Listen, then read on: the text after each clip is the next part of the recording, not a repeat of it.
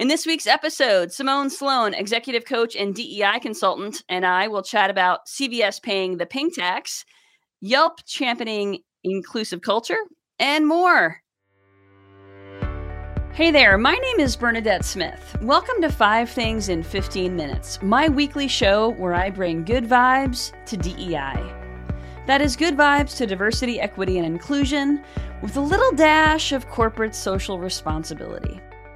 What I've found is that there are lots of news stories about what's going wrong in the world and lots of negative data. But there are also a lot of things going right. That's what I like to focus on.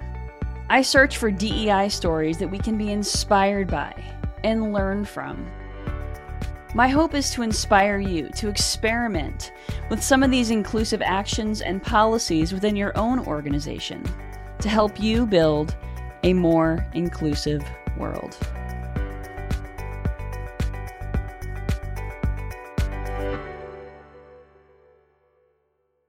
Let's get started. Simone, will you please introduce yourself? Thank you so much for having me here, Bernadette. It's a lovely time to be with you.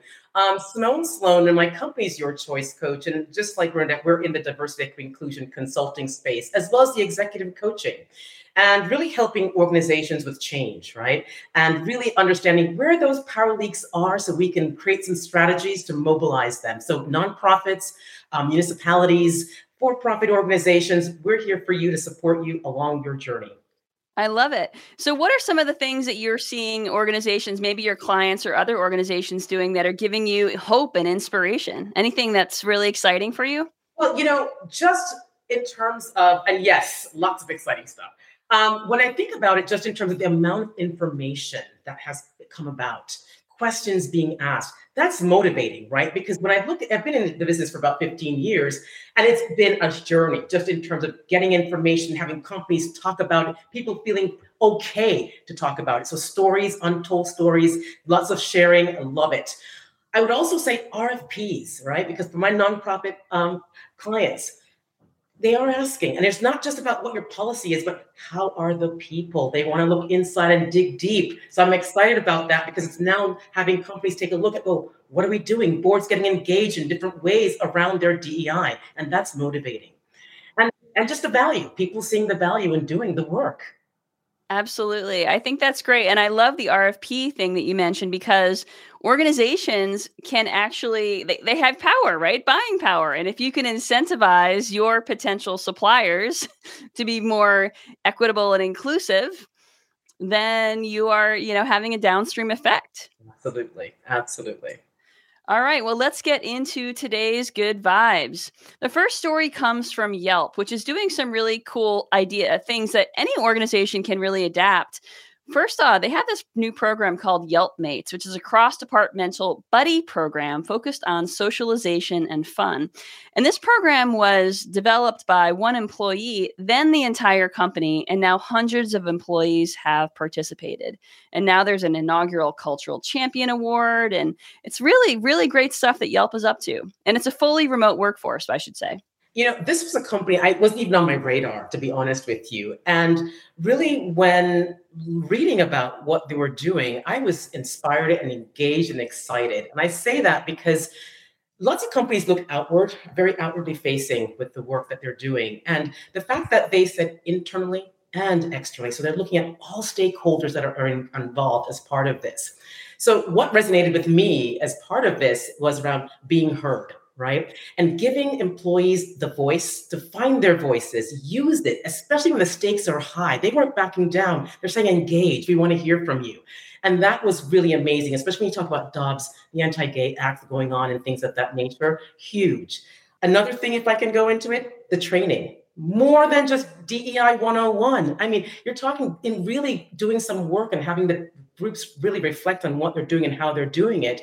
That was also inspiring for me, that they're going more than just 101, check a box and move on, but also utilizing that employee survey. Because I know how many companies do we know that take a survey and they sit on that data for 6 months, a year, it's forgotten, people leave, and they're really looking to activate that. So that was really, truly amazing. Yeah, I love this. And especially for organizations that do have a fully remote workforce or a largely remote workforce, there are some really great best practices from Yelp. So you can see that in the chat here, or we will post it. It's posted on the theequalityinstitute.com website.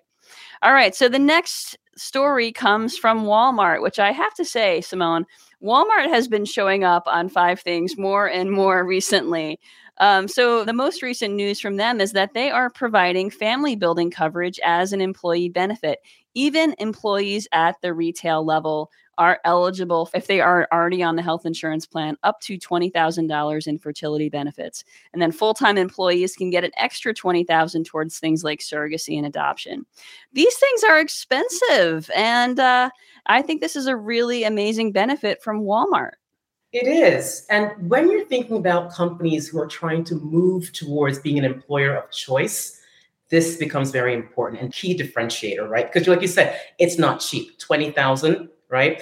In terms of the benefits that they want to share with the folks who want access. But also the equity piece around it, because you talked about full-time, part-time, hourly, right? Being able to have some of these resources to support that they never maybe have even thought about, right? In certain companies. So I think those are some things that really kind of resonated with me as I was going through and reading about what they were doing in the space. Exactly. I mean, low income folks may have fertility problems as well, right? It's not just an upper middle class problem.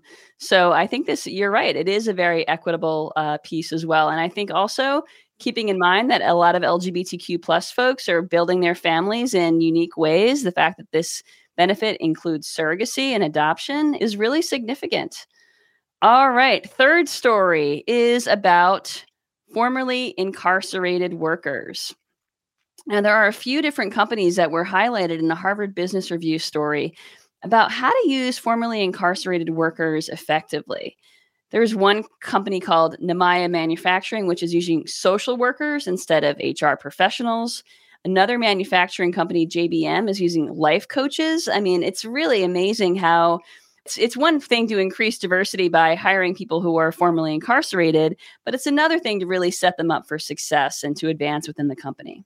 Absolutely. And I think that was the key thing about how do you give someone a second chance, but put structures in place to enable that, right? And empower that. And what I liked about this too is that looking at the why do people not be successful, or organizations are not successful in this, right? Time and resources. How much are you putting towards that? The people, it's not necessarily an HR function, but really thinking about the social workers, psychologists, life coaches, right? These are like fundamental things that we don't really think about, or that are needed, that are really part of that system. And then also too, what I like too is that also understanding some of the biases that come with this stigma with hiring, right? And so when we think about it from that perspective, calling them out, but then what are we going to do about it? And I think those are a couple of things that kind of resonated with me around this. Yeah, absolutely. And we know that, or at least some of us know, that a lot of people who are formerly incarcerated are there because of the war on drugs, which disproportionately put Black men in particular in prison, and many of whom are still there, even though white folks who were doing coke instead of crack did not get imprisoned in that same way. And so to me, this is really a true equity issue. It's about really making things right and taking it. I mean, there are real opportunities here. Yes, especially when you're talking about, I think it mentioned too, the work shortage. And you're tapping into 19 million plus folks who want to change their lives or make a difference in terms of changing or leaving behind their past to do something different, right? So I think it's a great opportunity as long as the structures are in place to really support the success. Absolutely. Absolutely. All right. The next story comes from the WHO, the World Health Organization, which has updated the guidelines for the health of transgender folks to establish that gender affirming care, including self identification, is fundamental to well being. So this is it's a really significant global announcement. I mean, up until a few years ago, gender dysphoria wasn't even considered on this list. So it's really important to make sure there were no guidelines in the past. So really guidelines to make sure that these folks are having access to hormonal treatments, surgery, care, and the ability to really tell the world who they are. Yeah, it's really around coming from the healthcare background, right? And if it is not seen, it gets stepped over. And when you're talking about countries that criminalize transgender, criminalize gender diverse folks, this is huge in terms of saying, no, they're included. They should be treated equitably. They should have access. And I think that's the thing that really resonated with me in terms of why it's so important that the WHO came out and put these guidelines around it, right? Absolutely. Absolutely. All right. So my last story of the day, which might be my favorite story, I think this is a really important story. CVS has dropped the prices on its period products, its store brand period products.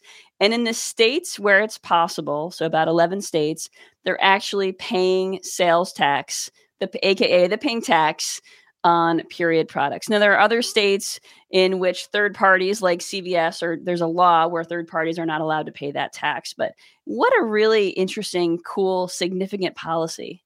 Absolutely. I really didn't understand. I didn't realize that menstrual products were a luxury, actually. So, just in terms of that understanding and the inequities of just being a female, right? In terms of, and you think about socioeconomics and everything else that goes into play with that. It's a lot, and this is a huge step forward. More can be made, absolutely more gains, and I'm looking forward to seeing more gains and the momentum in that space, but absolutely calling it out and supporting women in women's health. I think it's great.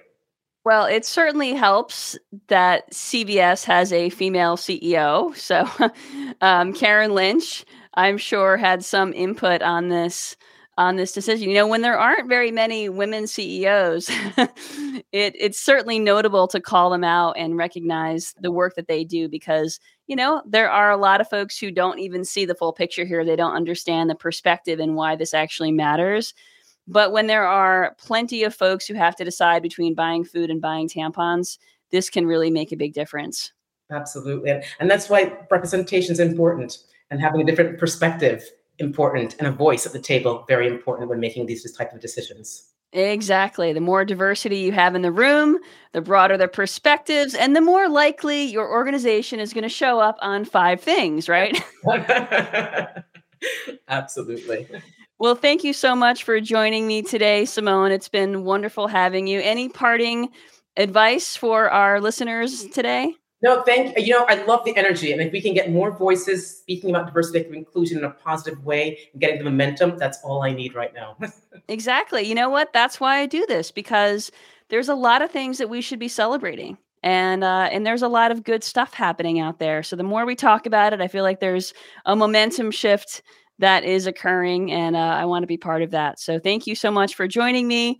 Thank you all for listening. And if you don't already get the 5 Things newsletter, you can subscribe at 5thingsdei.com. Have a great week. Thank you for listening to 5 Things in 15 Minutes. I hope you found yourself inspired by at least one of this week's stories. If you did, would you mind sharing it with a colleague and leaving us a review on your favorite podcasting platform? And if you don't already get my 5 Things newsletter, join at 5thingsdei.com. I'm Bernadette Smith, and I'll see you next week right here for 5 Things in 15 Minutes, bringing good vibes to DEI.